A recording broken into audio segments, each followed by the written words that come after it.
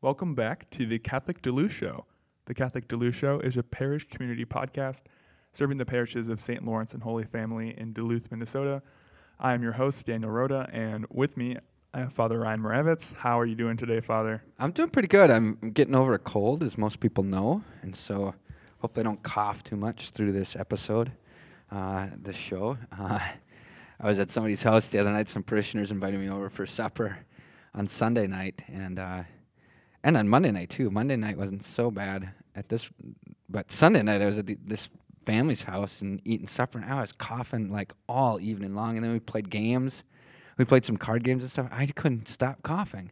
And it's like this annoying little like kind of thing, and every once in a while I got to like really turn my head and try to, it's just like a scratchy cough. So anyways, That's how I'm doing. Yeah. I'm praying my way through the cold, and yesterday's weather of heavy wind and no electricity and rain was not very helpful to it, but it's all good. Mm-hmm.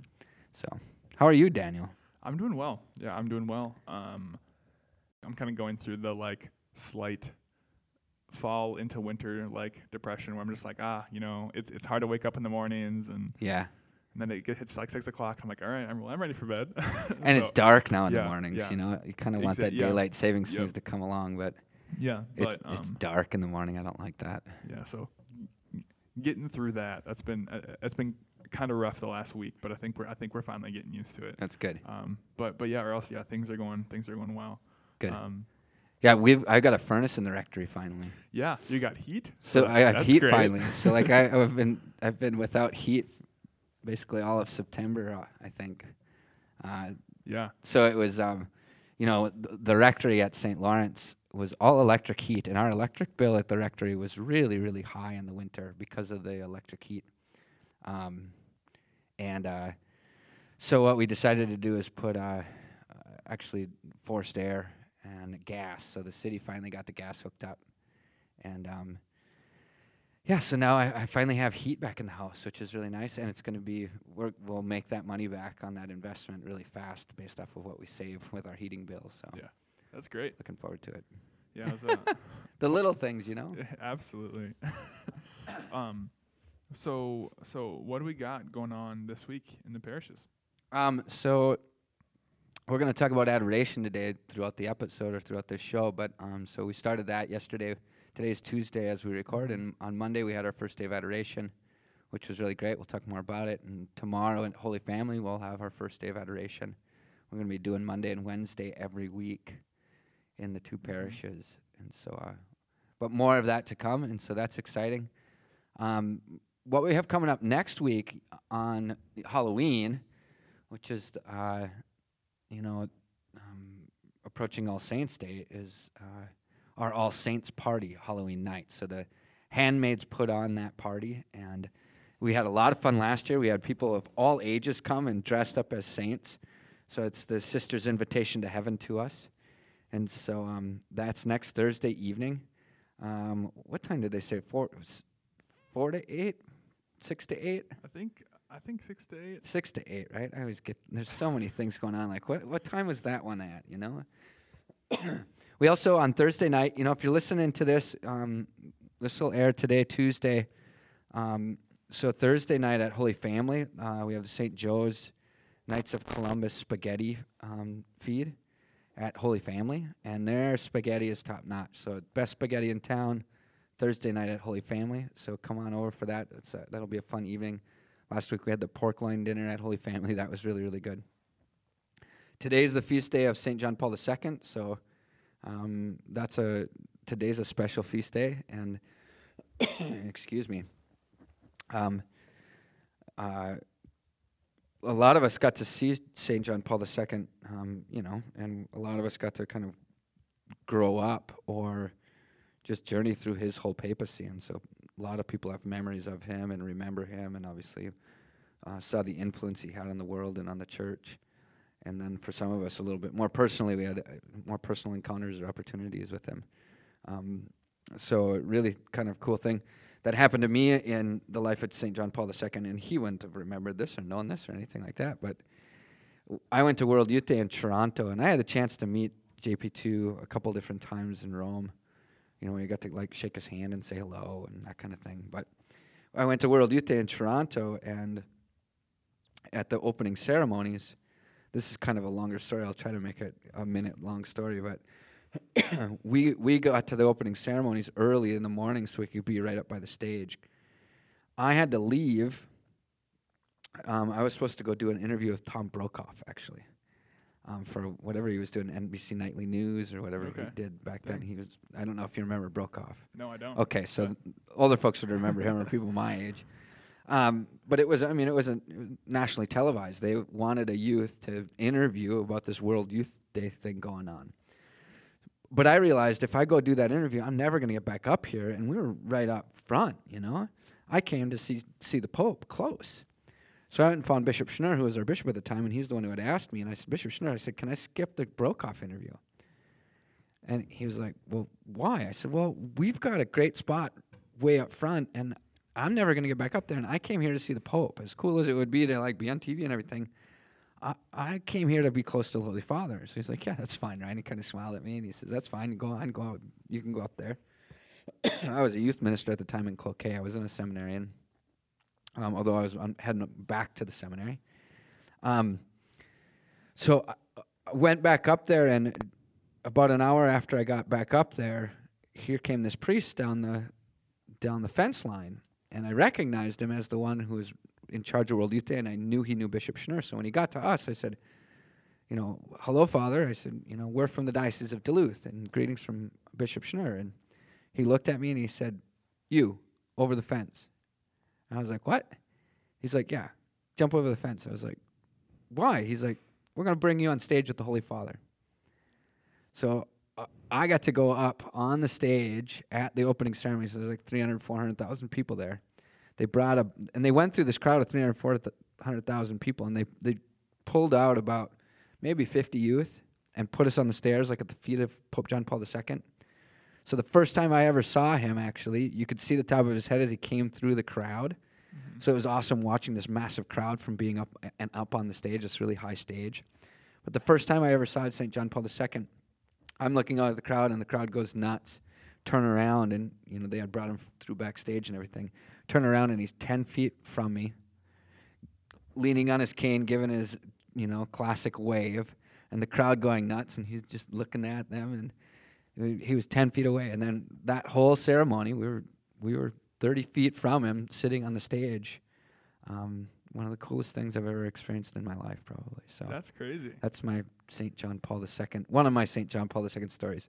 I got a lot of them. I was able to be at his funeral. I ended up at his beatification, totally out of the blue, and then ended up at his canonization. So he's a saint that a lot of us are really close to. Yeah. Well, one of my really good friends, he's a priest with the Salt Order. Yep. Society of Our Lady of the Most Holy Trinity, and he got ordained by JP2. He got ordained a priest by JP2. Yeah, in Rome, right? Yeah, in Rome. Yeah. So he has a pretty cool picture of it. He's telling us all about it. That's the thing. JP2, cool. I was saying this morning at the daily mass, is he had this big worldwide impact. I mean, Ronald Reagan says John Paul II was the person who brought down communism. Like, he's the one who actually brought the wall down. More so even than Reagan. So he had this huge impact, and he had a huge impact on the Church Universal and everything, but he had such an impact on personal lives in such a big way. Just really amazing how impactful he was on individuals in being such a large figure. And he did it in a lot of amazing, different kinds of ways. So he's a powerhouse pope, powerhouse person, really. Yeah. We'll see how many JP2s we have at the All Saints party, huh? Hey, maybe I'll do a JP2. Maybe I'll be JP2. I haven't thought of that. I had another idea, but I wonder. I have to figure out the white cassock really fast. There you go. Well, yeah. I mean, we went probably a little bit longer than we should have on that, but that's okay. That's okay. It's his feast day. Yeah. It's his feast day. And I mean, he deserves to be talked about. That's right. He's a model of life. So, but yeah. I guess we'll kind of transition to the main topic for today's show, which is adoration, something that we've been starting at the parishes this week. Like you said, we just had adoration at St. Lawrence yesterday, and Holy Family starts tomorrow.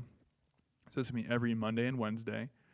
Mondays at St. Lawrence from 8:30 a.m. to 8:30 p.m. And then Holy Family from 8:30 a.m. to 6:30 p.m. So yeah, it's gonna be it's really exciting to start this in the parishes. It really is, and as the pastor, excuse me, I coughed there. Dad might cut that out. There's a tangible grace in that we're doing adoration. My day yesterday was very, very different than most days in a really, really good way. And I completely link that to the fact that there's people praying before the Blessed Sacrament here on the grounds and in the parishes. It's such a powerful reality for me, both interiorly but also externally. You just see a difference, right? Yesterday, every time I came in here at least, and came into the chapel, or walked by the chapel or through the church, and you can look through the windows in here at St. Lawrence, there was always four plus people here. It wasn't just one person whenever I was in here or walked by. It was always 4 to 6 people. Even last night for benediction, which we hope more people can come to at the benediction at the end of the day is. But there were 4 people here plus me. There was 5 of us for benediction at 8:30. It's just it's encouraging to see people praying, but then you also experience the tangible grace of it. So I'm super grateful that we're doing it, that people have stepped up to fill the hours, but also people came through, that weren't signed up, that just came in and came and spent time with the Lord. It's something. So. Yeah.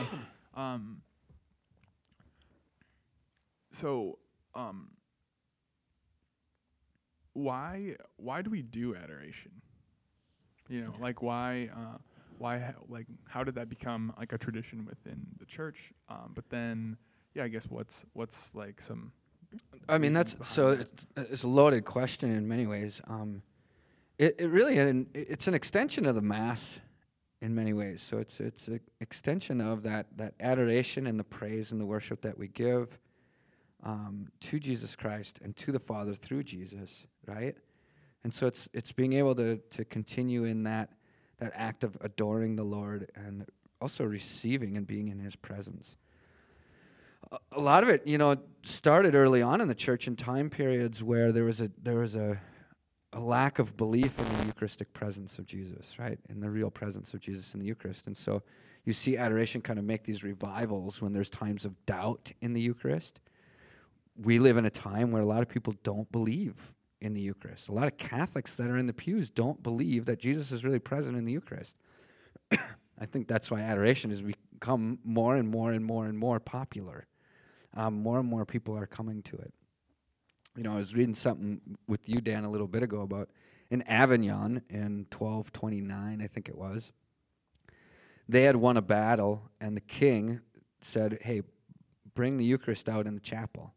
So they did this. Well, there were so many people that came and adored that the bishop then saw that, and the local bishop there said, hey, let's carry this on perpetually. Let's have the Eucharist out perpetually where people can be adoring constantly through the day. They went almost 600 years of perpetual adoration, 24 hours a day, until the French Revolution happened, and then chaos kind of ensued, and it ended up ending. But so you see this history of Catholics have done this for a long, long time. So it's not like we're creating this new thing or something. Yeah. Here's the other thing: is if the Eucharist is the sacrificial offering of Christ on the cross, it's an opportunity for us to sit at the cross of Jesus in a sacramental way, in a physical presence of being at the cross in an unbloodied manner, but being in the presence of the grace of Jesus' offering of Himself for the world to the Father. So adoration, too, is this dynamic of being at the cross. Do you want to sit at the cross? And what happens to you when you do sit at the cross and you allow yourself to be loved at the cross, and you, in return, allow yourself to love the Lord at the cross. There's no greater grace than encountering Jesus in his love at the cross and giving your love to Jesus at the cross. Adoration is exactly that in a sacramental way, right? So it's that there's a lot of elements to it. Yeah, that sounds awesome. Makes me want to go to adoration right now. You know, one of the things, I talk about the tangible grace, right? Yeah. So here's something. If I could give you homework, or you wanted homework, or a way to like maybe be scientific, if you will, a scientific method sort of, but also a good for the spiritual life, right? So I mean, it's this is a good spiritual practice too. So a lot of people will journal. One thing you might do is right now, maybe wherever you're at, or maybe later today or this weekend or something, write down just where you're at. How are you feeling? How's life going? Where are you at with the Lord? Maybe write some of your struggles out, but write some interior things out on a piece of paper. Or maybe do this on Monday morning or Wednesday morning or something. But then go spend a half an hour at adoration. If you've never done it before, or you have done it before, just go spend a half an hour. And just sit and be in the presence of the Eucharist. And at the end of that half hour, write what's going on inside of you. And then maybe take a look back and compare it to where you were a day ago or 2 days ago. And if you set up that kind of a pattern, there's going to be a recognition of some grace there, or a lot of grace. Sometimes that's what we don't realize. Like, a lot of people will leave adoration and they're like, wow, I feel like just totally different right now. If the kids, when they leave here Wednesday night, I think they love adoration because they leave here and there's a different sense in them because of that time with the Lord. But we don't always stop to recognize, like, I feel and I'm experiencing life in a whole different reality or a different way because of the grace of Christ in the Eucharist than I was before I walked in here even. Mm-hmm. And we notice it, but we don't. And sometimes journaling is a good way to recognize it, where we journal maybe at the beginning of a day, but then journal at the end of a day in which we've gone and actually spent time in adoration. Or we journal at the end of an adoration time, or right before, as we go in and then as we come out.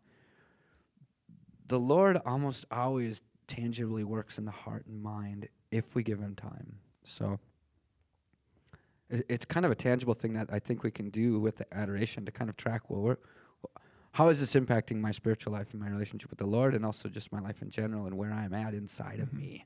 Yeah, and I think one really good thing that I like about journaling is it's nice to sometimes like look back, whether it be like 6 months, like years, whatever it is, but to look back, because it's hard to see the growth when you're just kind of just going through it. Yeah, when you just when you have your nose down just every day, but then you look back like 6 months, a year, and you're less like, wow, I was in such a different spot and I forgot. Yeah, and it's such a great way to see those like graces, like that aren't as clear, like throughout our journey that we're on. Yeah, because something like developing, like going to adoration, doing a holy hour, over time it's going to gradually really start to transform your heart in such a beautiful and good way. That's sort of like when you see people start to talk about adoration because they've done it for a while, like they get super excited because they're in a different place usually than where they were maybe when they had. So they go rah rah rah for it, right? So it is a good thing to journal because you can actually look back and look more tangibly at the change that's happened, That's one of the things about, for those that are particularly priests and religious, we have spiritual directors because we're more entrenched in some of these spiritual realities, right? And in people's lives and in our own life, but in a different kind of way because of our vocation. But our spiritual director can often point out, like, okay, this is really good. Do you remember 3 years ago what you were saying? And where you were? So like a good spiritual director is like a good journal, or a good journal is like a good spiritual director where you can you can look back and see where, like, oh man, look at where I've come. I forgot about that stuff. So one thing about, so some practicals with adoration, right? If we get into that a little bit, Yeah. is a lot of people are good journalers, or they like to write. So get a prayer journal. Get a spiritual journal where you can write your prayers, your thoughts in prayer, things that you go into prayer with, things that you come out of prayer with, things that are happening during prayer. I saw you in here in adoration, with your Bible, and it looked like a journal, Yep. Sometimes it is. It's just writing your thoughts, inspirations, motivations, or whatever is going on inside of the Lord's voice, or your own thinking and processing while you're with the Lord in the Eucharist. So journaling is a great thing to do during a holy hour or a holy half hour. Maybe you don't have a full hour. Here's the other thing. Maybe you don't have a full hour. Or maybe you've never done a whole hour, and that's intimidating. Start with a half hour. A half hour is length of a sitcom. You can do it. Trust me, you can do it. So I think journaling is one practical thing that somebody can do when they come to adoration. Here's the other thing. I'm more along these lines of come and do nothing. In my homily, one of my homilies this weekend, I know I mentioned deer hunting. And going to adoration is like deer hunting for me, where you just go and you sit and you do nothing, and you wait, and you listen, and you look. And if you do that, eventually something happens. If you're a deer hunter, you'll get this. If you don't spend the time in the stand, you're probably not going to end up seeing the deer. You probably won't get one. Sometimes it happens fast, but usually you got to spend some time just sitting and waiting and looking and listening.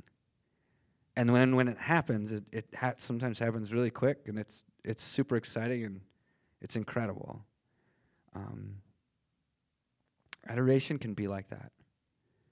You have to spend time, and you have to give it time, and you can't. I just razz my buddies who read in the deer stand. It's like there's so many times where they look up from their stinking book, and there's a deer already past them. Yeah.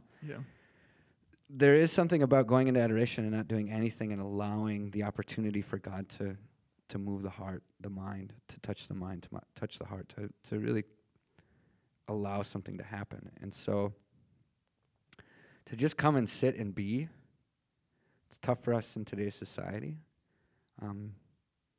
But it is a good way to actually come to adoration and not have to think I have to do something. Now, you can also do stuff in adoration, right? You can read a spiritual book. I think that's good. Don't read the newspaper in here. Right? Don't come to adoration and flip through Facebook. I just think, one, it's kind of insulting to the Lord. It's like looking through Facebook when you're at dinner with somebody. Don't do that. Just out of respect. That's such a waste. Now, a good spiritual read can get you to a place of being able to at least meditate or think a little bit. Reading the Bible to allow the Word to speak to you and to pray on and meditate on the Scriptures when you're in the presence of Jesus, really good. Said prayers, novenas, chaplets, the Chaplet of Divine Mercy, for instance, the Rosary. Great things to come and do during your adoration time. And that might mean if you swing by, I got 15 minutes, I got 20 minutes, I got a half hour, come in, pray a rosary in adoration. Those are some good tangible things, along with the journaling or just sitting and being. The sisters have put, how to make a holy hour. They've got some brochures, so you can look through that, because there is some different meditations as well that you can walk yourself through. For me, one of the things that I do is I a lot of times, if I'm going to enter into maybe more of a meditation or kind of put some structure. So, we talk about have a plan when you come in, particularly if you've never done it or you're getting used to it. Do have a plan. Plan okay, I'm going to go in and I'm going to read John, the first 2 chapters of John, and then I'm going to pray on those or think on them or whatever it may be. Or I'm going to go pray the rosary, and then I'm going to spend some time in silence, whatever. Come up with a plan. Develop a plan. When I come in with a plan, it's usually this. I spend some time just to quiet myself before the Lord and acknowledge that He's present with me.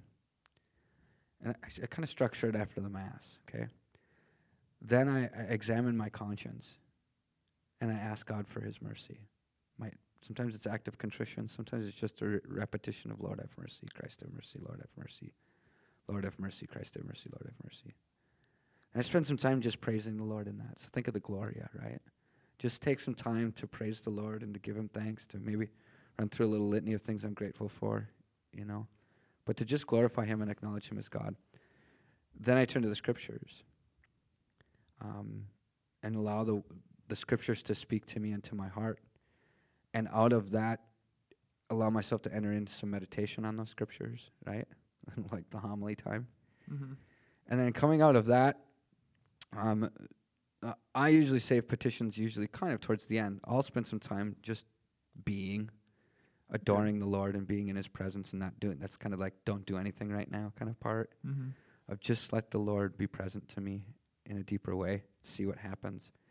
And then allow it time for maybe some petitions, right? To give the Lord my petitions, those that I've promised prayer to or for. Pray for the things in my own life and offer him, okay, Lord, can you answer these prayers? Right? I offer these prayers to you now. That usually can get me through an hour. So have a structured plan if you're coming in adoration too. Yeah, and that's great. I really like that kind of idea of structuring, adoration time after the Mass. It makes sense. It's an easy way to kind of remember it and think through it, right? Yeah. And if you're like super organized, like my sister, this would be something like my sister would probably do. She'd be like, okay, I'm going to spend 218 seconds in, examining my conscience. And then I'm going to spend 12 minutes, praising the Lord. And then I'm going to spend 8.5 minutes, reading the scriptures. Like, do that too. If you need like an outline and you have to time it out, do that. Yeah. That we're all different, in terms of our personality, and the Lord works with that, So come in as you are. If you're a really structured person, like come up with a really solid structure. If you're more like me and you're kind of just your personality is spontaneous, then you come in and you can sit and just be spontaneous with it. If you need, very direct written things or whatever, fine. Bring your prayer book. Bring your rosary. Do recited stuff. There's great apps on the phone with a lot of those kind of prayers, and that'll walk you through it. You don't know the rosary? Find a rosary app. Find instructions online. There's pamphlets around the church, etc. Yeah, and I think like a big thing is that,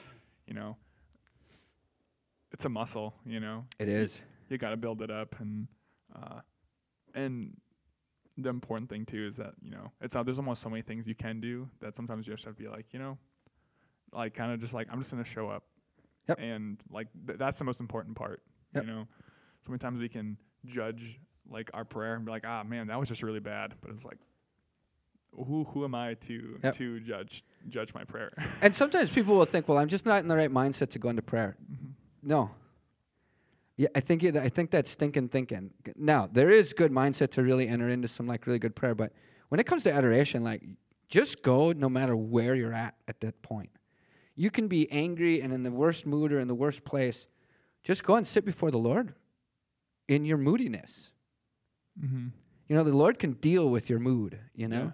So, like, go and sit with the Lord in your moodiness. See what happens. Like, sometimes I think that's the other thing is, like, people are like, well, I can't go before Jesus because I'm mad right now. No. Go sit and be mad in front of Jesus and see what happens. Mm-hmm. I think that there's lots of excuses where people will be like, yeah, but I'm tired. Go sit and be tired in front of the Lord for a little bit. Like give it that opportunity. Yeah. I think we need to be in this perfect little, like, cocoon in place whenever we go into prayer. It's like, no, not necessarily. Go be with him with where you're at. I've got a good friend who's a nun. She's a sister, not one of the handmaids here, but she's always telling me that. She's like, Father, you just need to go sit, with Jesus in the Eucharist. Even if you're feeling lazy or tired or angry or upset or happy or whatever, or bored, just go be bored in front of Jesus, And it's true, It's really, really true. Yeah, so with all of that, I think it's just an invitation to, come spend time with Jesus in adoration. We're going to have plenty of opportunity to from here on out, really. Yeah. So, yeah. And I'm gonna throw a dream out there for me. We're doing it once a week, just during the day. But, just come and give it a go if you've never done it. There's a lot of you that have been really great at consistently coming. I believe someday we can have perpetual adoration in this city again, but in our parishes.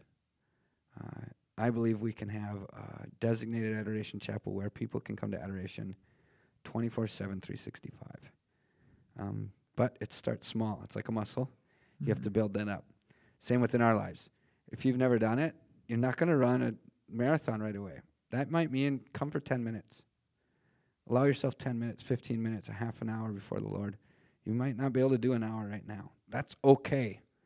I couldn't go run a 10K right now. I need to run like a 0.5K or something and then work my way up to it. So spiritual life always models real life. So yeah, great. Well, thank you all for listening. Hope you've enjoyed this episode, and we will catch you all next week. May God bless you, and may Jesus Christ be praised.